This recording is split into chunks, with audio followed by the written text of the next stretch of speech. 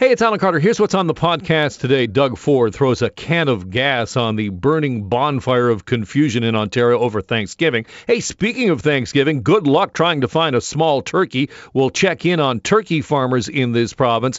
Plus, exotic dancers say they're being discriminated against in the time of COVID. All of that is coming up. Let's get to it. It's the most wonderful time of the year, and I am absolutely confused. Now, I know you might think to yourself, Alan, Christmas is the most wonderful time of the year, but I always say no. It's Thanksgiving. Thanksgiving is just Christmas without the guilt. It really is. You get together, you get to eat all the same foods, and you don't have that awkward moment where you're opening some weird thing from your great aunt. And like, this is weird. It's a personal grooming set. Okay. So thanks, Aunt Gladys. You don't have that. But now, of course, Thanksgiving is upon us, and we know in 2020 it will be different. It will be different. And over the next hour, we're going to look at Thanksgiving from a number of different perspectives. We're going to dig into what the province is saying. I'm going to take you through that absolute catastrophe of a press conference by Doug Ford yesterday. And then later on in the program, we're going to talk turkey, like literally turkeys. We're talking about turkey farming and what's going on out there right now in the grocery stores. Have you been to a grocery store? Have you got your turkey? Have you gone to look for one? Because I tell you what you're going to do is you're going to go to the big frozen bin and you're going to say to yourself, well, I don't need one of these monsters. I don't need one of these 25-pounders. And then you look around like, no, that's all there is. And everybody's got their elbows up and they're fighting over the little birds. It's foul is what it is. Foul. Let's get you to the numbers. 583 is your case number. Doesn't mean a thing. Nothing. Nada. Meaningless. Because, of course, we stopped testing over the course of the weekend. Yes, we're doing some testing now, back on an appointment basis, but good luck getting an appointment. Here's the test number, 43,277, and the pending number, still coming down, 55,400. Still a ways to go before we can clear that pending number, and then we can actually get to a point where the numbers that we're seeing are accurate and actually reflect what's going on in the past couple of days.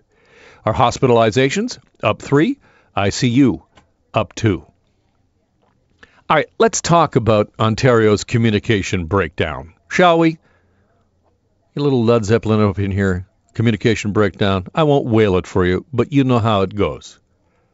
Can we talk communication breakdown? You know what? Hang on. Check on just a second. I'm going to check with Carla, and I'll get back to you. I got to check with my wife, and I'll get back to you on what's going on and whether or not I know what's happening. That is actually what happened with the premier of this province in a press conference at Queen's Park yesterday. And, of course, the premier coming up, the Doug Ford show coming up at 1 o'clock. Can he possibly get through this thing without stepping in any more turkey doo-doo? You got a little bit of that turkey poo on your shoe there, Doug. All right, let's take you through it. Let's start off. Here's how it starts. Premier Doug Ford, I'm a little confused about the Thanksgiving thing. What do you have to say to that? And this is going to be about as clear as I can be for Thanksgiving. Okay, good. Great. This is how he begins. He's going to be as clear as he can be about the rules for Thanksgiving. Right off the top, though, it's not clear why the province doesn't believe there's enough evidence to close down restaurants like the city of Toronto is asking for. The medical official, Dr. Eileen de Villa, the head doctor in Toronto, says we need to close these restaurants. Here's the evidence. We have outbreaks. We can't trace them. But Doug Ford says there's not enough evidence. Or at least he basically says there's no evidence. Doesn't even admit that the evidence that he has, he's just discounting. But can you clear this up for us, Doug, this whole, how come I'm not supposed to have a ton of people over to my house, but yet I can go out to a bar or a restaurant? Could you clear that up for me? I've listened to this bit about restaurants, and I still don't understand. Here he is. Number 2, restaurants. Regarding restaurants, that's like apples and bananas. When you go into a restaurant, they're taking everyone's name. You have 6 at a table. They have dividers. They have protocols in place. And the rest of the people in the restaurant, you don't know. That's the difference. At a family, you know the people.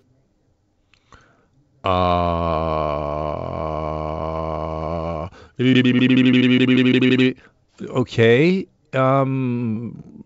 Okay. All right. So they're going to take my name down at a restaurant, but I don't know the other people, but I know the people in my house.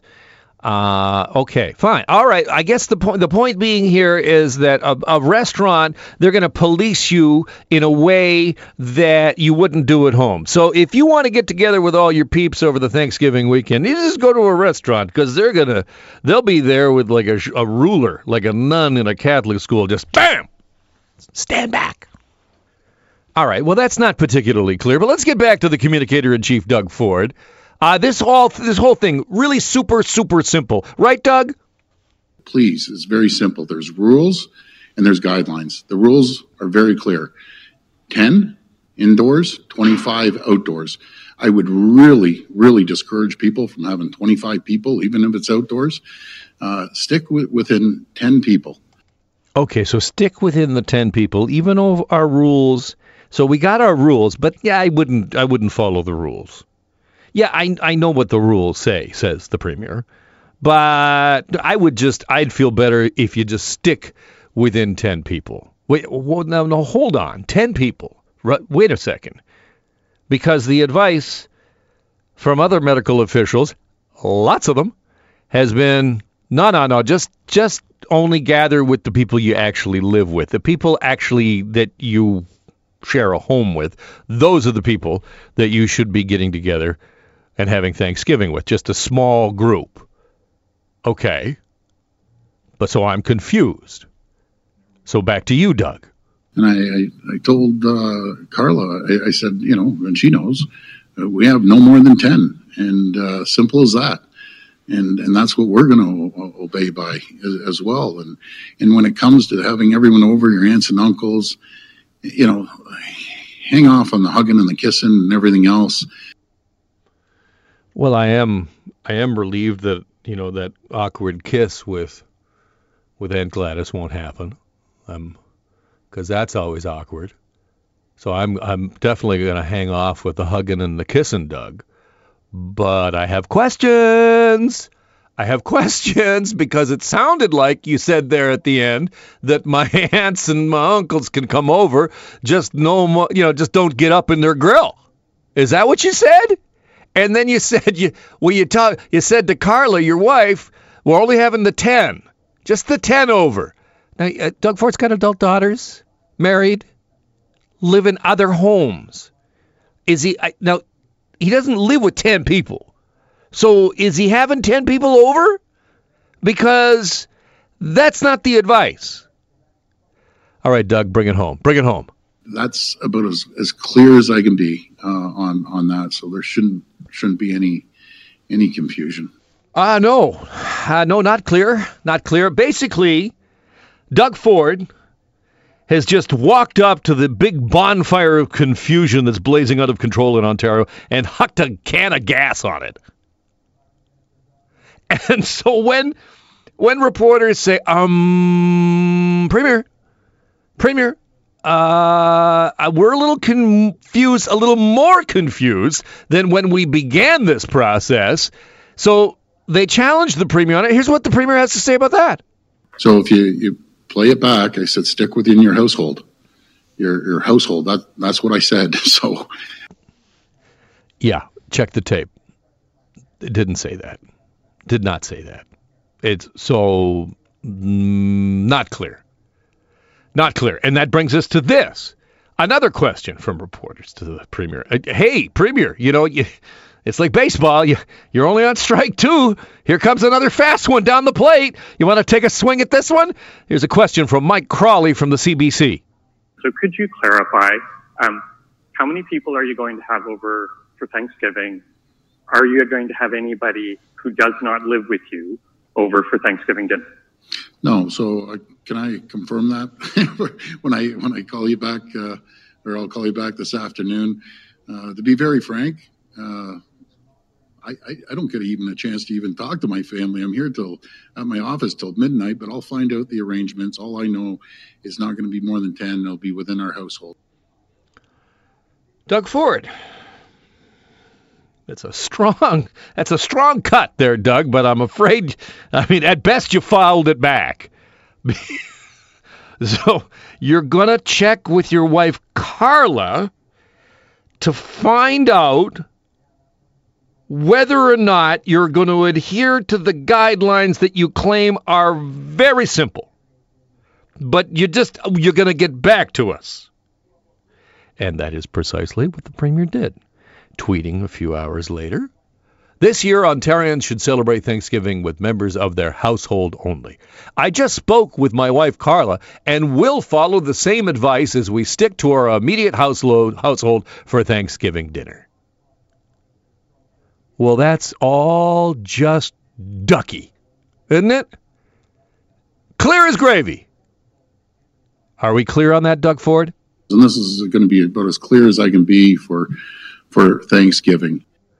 Pass the cranberry, because I'm still confused. I'm just a bundle of nerves. I am. I'm a bundle of nerves because there's a lot going on, and I'm worried about a lot of things. I'm worried about something that I think if you got a kid in elementary school in Toronto, you're worried about it too. If you heard this, you got the note from the TDSB, you may have heard it in the news. They're going to collapse classrooms again. They're going to change things around because of all the kids that are in virtual learning means there's too many in-person teachers. And then all of a sudden, now we're weeks into the school year, and you may face the prospect of your child's class having to combine with another class and change teachers. I understand. I know that this happens every year on a smaller scale. I do. I understand. And it's tough on kids, always tough on kids when they have to change a teacher. They're just getting into the groove of things. But with so much up in the air already, to have to say to my son, oh, yeah, that teacher that you're just kind of getting used to, no, that teacher's gone. They get another teacher. Your classroom, no, we're going to combine those. And I really hope it doesn't happen. The other thing I'm really worried about, and less so, really, but still it's a concern, where am I going to get a turkey? Have you tried to shop for a turkey yet? Because there's turkeys out there. Oh, there's turkeys. But now, of course, because, Thanksgiving is generally canceled, no longer are you going to have the 25 people over and you got to get the bird like the size of a small Chevy. You don't want that anymore. Now there's only going to be, 2 of you, 4 of you, maybe, tops. If you're Doug Ford, 10. I don't know, however that works. But you need a smaller turkey. Good luck trying to find one. Went to the grocery store the other day. I had to fight people just to get into the bin because people were just taking the big birds and hucking them to the side, looking for a small bird. Everybody. Well, the turkey industry, it's a big industry in this province. And it is hurting, and it is trying to adapt to what we want and what we need right now. To talk more about this, to talk some literal turkey, I'm pleased to welcome back to the program Catherine Ward, Global News reporter. Hi, Kat. Hey, Alan. How's it going? I'm good. You went turkey farming? You went to a turkey farm? I did. I went out to Dashwood, Ontario, to Hayter's Farm yesterday, and I got to see everything happen up close. I was there. I met the turkeys. I also met the people who manage the farm. It is quite an operation. It's been in business for 70 years, third-generation farmers there. And I want to play this for you. This is on clip number 10 here. This is Sean McGuire of Hayter's Farm. And you spoke to him in Dashwood, Ontario, and he talked about the fact that they have all of this extra stock that is just there's no demand for this year. We'll have to go to the freezer with anything we can't move at Thanksgiving, and that's going to increase costs. That's going to carry overheads. That's going to make it tough on a lot of turkey processors to get through the season if we are left with frozen stock. That is Sean McGuire from Hayter's Farm, and on the line, Catherine Ward, our Global News reporter. What does he mean by that, Kat? So, Alan, this farm is really unique because not only do they raise turkeys there, they're also a processing site. So they are also able to process their meat right there at the farm and then send it out to their partners, to the grocery stores, where you were experiencing your troubles earlier, to restaurants, to wherever turkey is sold. So, but what his concern is that the turkey market, this whole bird market that we have known for, pretty much most of our lives, is that, those big birds that are being put on the table, that trend is changing. And they're seeing this move towards people asking for smaller birds, 10 pounds and under, or no bird in terms of the traditional sense that they're asking for maybe a cut, different cuts of meat or pre-packaged turkey that has been already marinated and is ready to cook. So the turkey market is really changing. So what does it mean for the stock that they have on hand? And what's business like for these operators?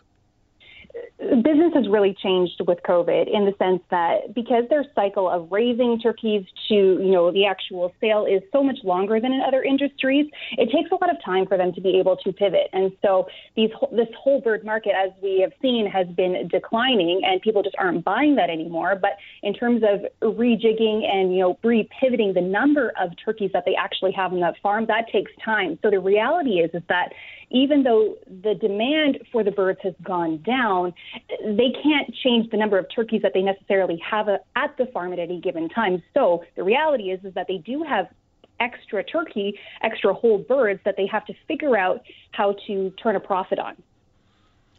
In doing some research for the segment, I discovered that there is actually a different name for a small turkey. Did you know what that was? No, it's a chicken. It's a chicken. Thank you. Okay. I've been working on that joke all night. Thank you. Nice dad jokes. I like it, Alan. Thank you. I am what I am. But you gave me an interesting breakdown of turkey sales over the course of the year that I didn't realize. Yes, exactly. So festive seasons, this is when people think turkey. They think about gathering around the table. And when you look at the numbers, about 38%, so that's about 2.5 million turkeys are sold at Thanksgiving. And at Christmas, that number jumps ever so slightly. About 2.7 million turkeys are sold, or about 42%. And the rest kind of are through the year or at Easter. So what, I guess what's going forward, the couple of things that I learned from listening to some of your interviews, I want to play this actually for you because I want to get you to comment on this. This is Brian Ricker. This is clip number 9. Brian Ricker, who is with the Turkey Farmers of Ontario. So we've had to cut production here in Ontario by 17%. So that's a huge cut in production for a new grower who's paying a big mortgage. That's going to be difficult for him. And we also cut live price to help the processors because they told us that their COVID costs for processing turkeys is much higher now than it was prior to COVID.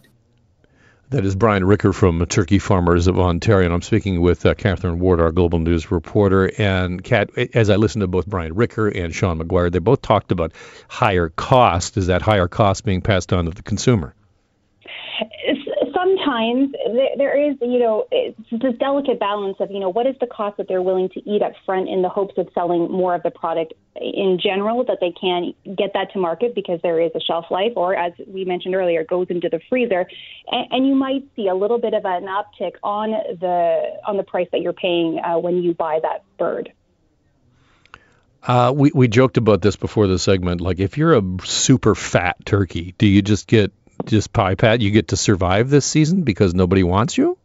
I don't know. I mean, I bought a pretty big turkey, but my family, we're turkey eaters, and we definitely are okay with the leftovers. And the thing is, I just got back actually from a butcher shop, and they said if you're looking for a small turkey, you're pretty much out of luck. Everything that is 10 pounds and under has been spoken for at their particular shop. So now they're moving into selling the medium sizes, and people are just having to make do with having more turkey at the end of the day. Oh, my goodness. I'm going to have you back on next week, Kat, and we'll just talk about turkey leftover recipes, and you can tell me how you're, working through this giant bird that you plan to cook. All right. I'm on it. I can do that. Kat Ward is a Global News reporter, and you can see her story on turkey farming in Ontario and what's happening with that industry. That's tonight on Global News at 5:30 and 6. Kat, thank you so much for being on the program. Always a pleasure. Talk soon, Alan. Okay. I will give you an update on this because as I did research on this story this morning, and as I mentioned, I had been to the grocery store and fighting with old ladies in the frozen food aisle trying to look for a little bird. Couldn't find one. And, you heard Kat right there saying that, one of the butchers that she's talked to said anything under 10 pounds, spoken for. So you know what I did? I just called a upscale grocery store. I remain nameless in the Don Mills area. If you know Don Mills, there's a couple of like super fancy grocery stores. There's a super fancy grocery store. I'll give you a sense of how fancy it is. I got a sandwich from there the other day. It was like a roast beef sandwich. It was like $12. This is just I think I just had to close my eyes. I was like, I can't believe I'm paying $12 for a roast beef sandwich. So I called this place and I said, you got any of these fresh turkeys? You got a small fresh turkey? Smallest one, 10 to 12 pounds. And I just said, put me down for one. And here's where it gets crazy. Here's where it gets nuts. If you know me at all, I didn't even ask how much it was going to be. I didn't even inquire about the price. Who have I become? COVID is making us all very strange. As the province of Ontario considers the request from the city of Toronto to shut down in-restaurant eating and some other things, including gyms and fitness classes and all the rest of that, it seems pretty clear that it's only going to be a matter of time before the province does take up this request. It just seems like the evidence and the momentum is beginning to really start and move here. And it's difficult to see how the province is going to be able to continue to say, hey, we don't have any evidence. We don't have any evidence. No, not enough evidence. Now, remember that these restrictions would be for Toronto, Peel, and Ottawa, not province-wide. But what the province has done recently is change gathering limits. And, of course, it moved in to say that strip clubs must shut down immediately. Strip clubs are closed right across the province of Ontario. Marcy Warhaft is the author of The Good Stripper, a soccer mom's memoir of lies, loss, and lap dances. And she joins me on the line. Hi, Marcy. Hello, Alan. So tell me about your experience with being a stripper. Well, the stripping part is just part of my story. It was something I did during a very challenging time in my life when I did a lot of things that I regret. However, the dancing isn't something that I regret in the sense I don't feel shame about it. I don't feel I should feel shame about it. But it is something I learned that even though it was 15 years ago, I learned that our society still demonizes it. And so the truth is I didn't expose that part of my life until literally 2 weeks ago when I released my memoir, The Good Stripper. I kept it a secret because I knew that it would be horrible. I felt it would be horrible if people found out. It would be terrible for me professionally and personally. And I did learn a lot through that experience. And I think it's very sad and disheartening that we're still seeing dancers as caricatures of people instead of people, and that this was a really unfair move on the government's part as far as strip clubs go.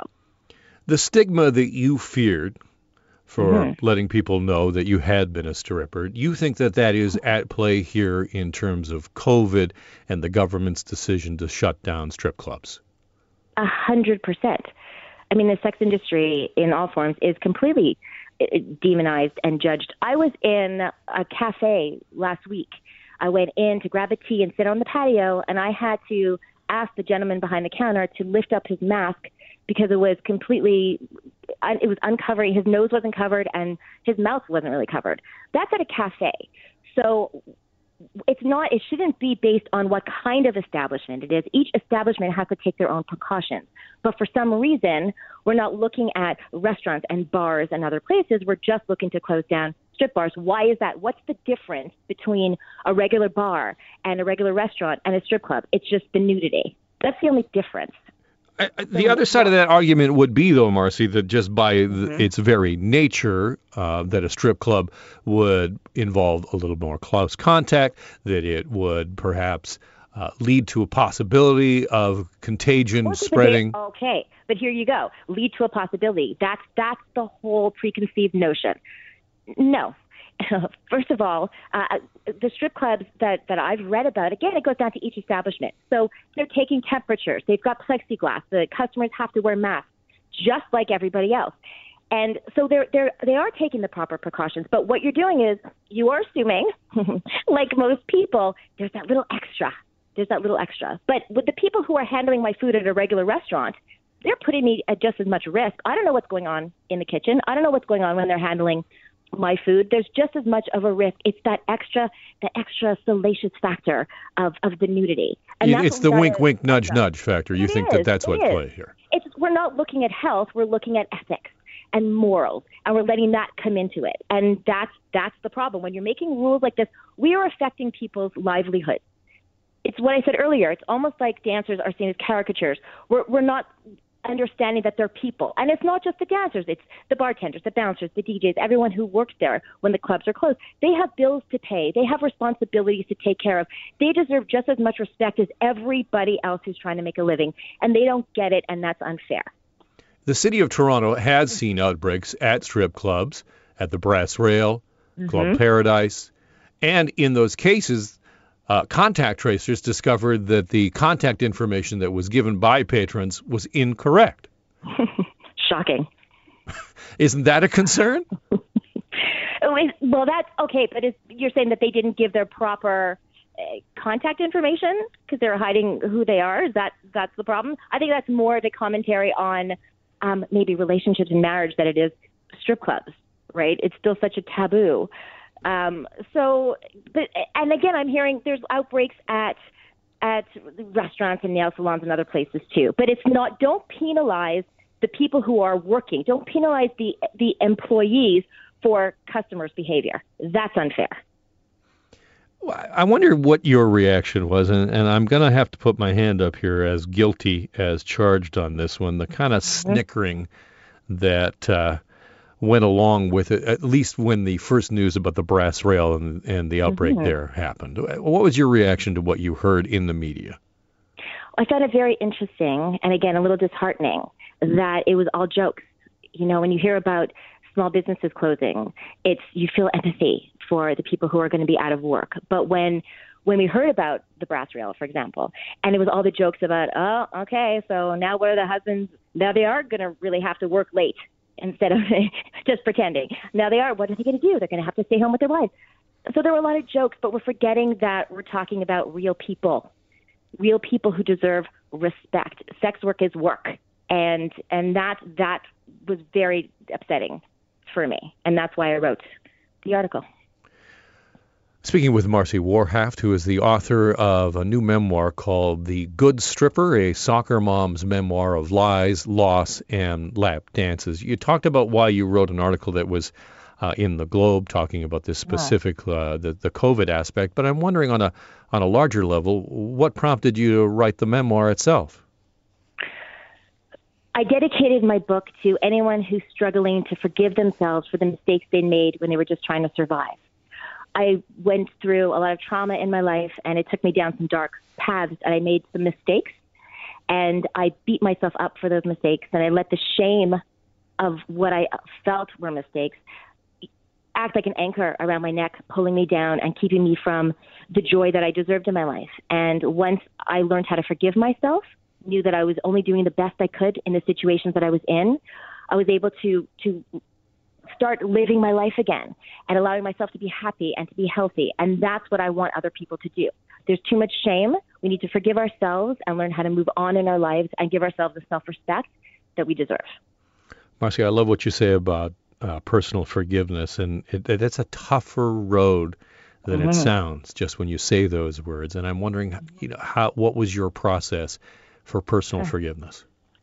It took a very long time. It took a very baby steps. I think I made a lot of what I thought were mistakes, and it's trying not to forgive yourself for everything right away. It really is treating yourself the way you would treat your best friend or somebody you love. We tend to forgive others, but we're so hard on ourselves.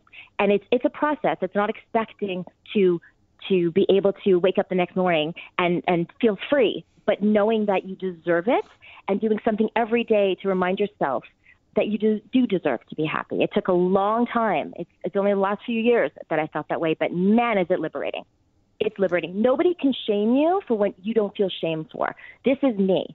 And if people aren't okay with who I am, that's okay. I'm not for everybody, but I'm okay with me. And there's a lot of power in that.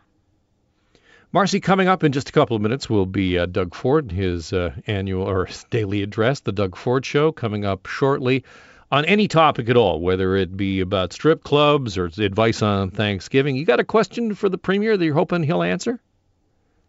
No, I'm gonna let him talk and see what he has to say. I'm sure there will be lots of talk about Thanksgiving, but Marcy, appreciate you being on the program. Thank Marcy you so Warhaft, who is the author of a new memoir called The Good Stripper, a soccer mom's memoir of lies, loss, and lap dances, available now. Thanks, Marcy. Appreciate it. Thank you so much. Ford does. He speaks plainly, he tells it like it is, and people appreciate it. And that's why the ratings are so good at his daily press conferences. But the problem is, as we get deeper and deeper into this pandemic, people are looking for clarity. They are looking for consistency in messaging. And the sort of populist shoot-from-the-lip messaging that the Premier has been so successful with up until now, and I have said this from the get-go, is it is going to turn on him. That this sort of, folksy, this is how many people we're having over for Thanksgiving, is relatable on the one sense. But then when the information or with the advice doesn't line up with what the medical officials are saying, people say this just doesn't work. And people are going to get less and less able to just look past it. As there's more and more concern as we go into this second wave, there's going to be an increased demand on Doug Ford and the Ontario government to be clearer, to not go through these kind of press conferences where they then have to come out afterwards and say, okay, here's what we really meant. And it's not easy because you've got all of these different things pulling on you. You have Doug Ford saying yesterday, well, just keep it to your own household, except for if there's a single person, then they can come over, but if they sit over there. And, it's just tough to try and absorb that information at the same time as parents were trying to figure out, we got some changing criteria whether kids can go to school. And all of these things seem to be changing at the same time. And for that, we need better communication. And so it would be better for Doug Ford to quit relying on what has been so successful for him up until now and to really buckle down and say, this is the message. And if I have to read it off a piece of paper, I'm gonna. And he can just say that straight up. You know what? No more confusion. Every time anybody asks me a question, I'm reading these 3 bullet points, and that's all I'm reading. And maybe that's what we need. Just some clear, concise, and constant messaging. Because the rest of it, as I said earlier, is about as clear as gravy. And this is going to be about as clear as I can be. Thank you.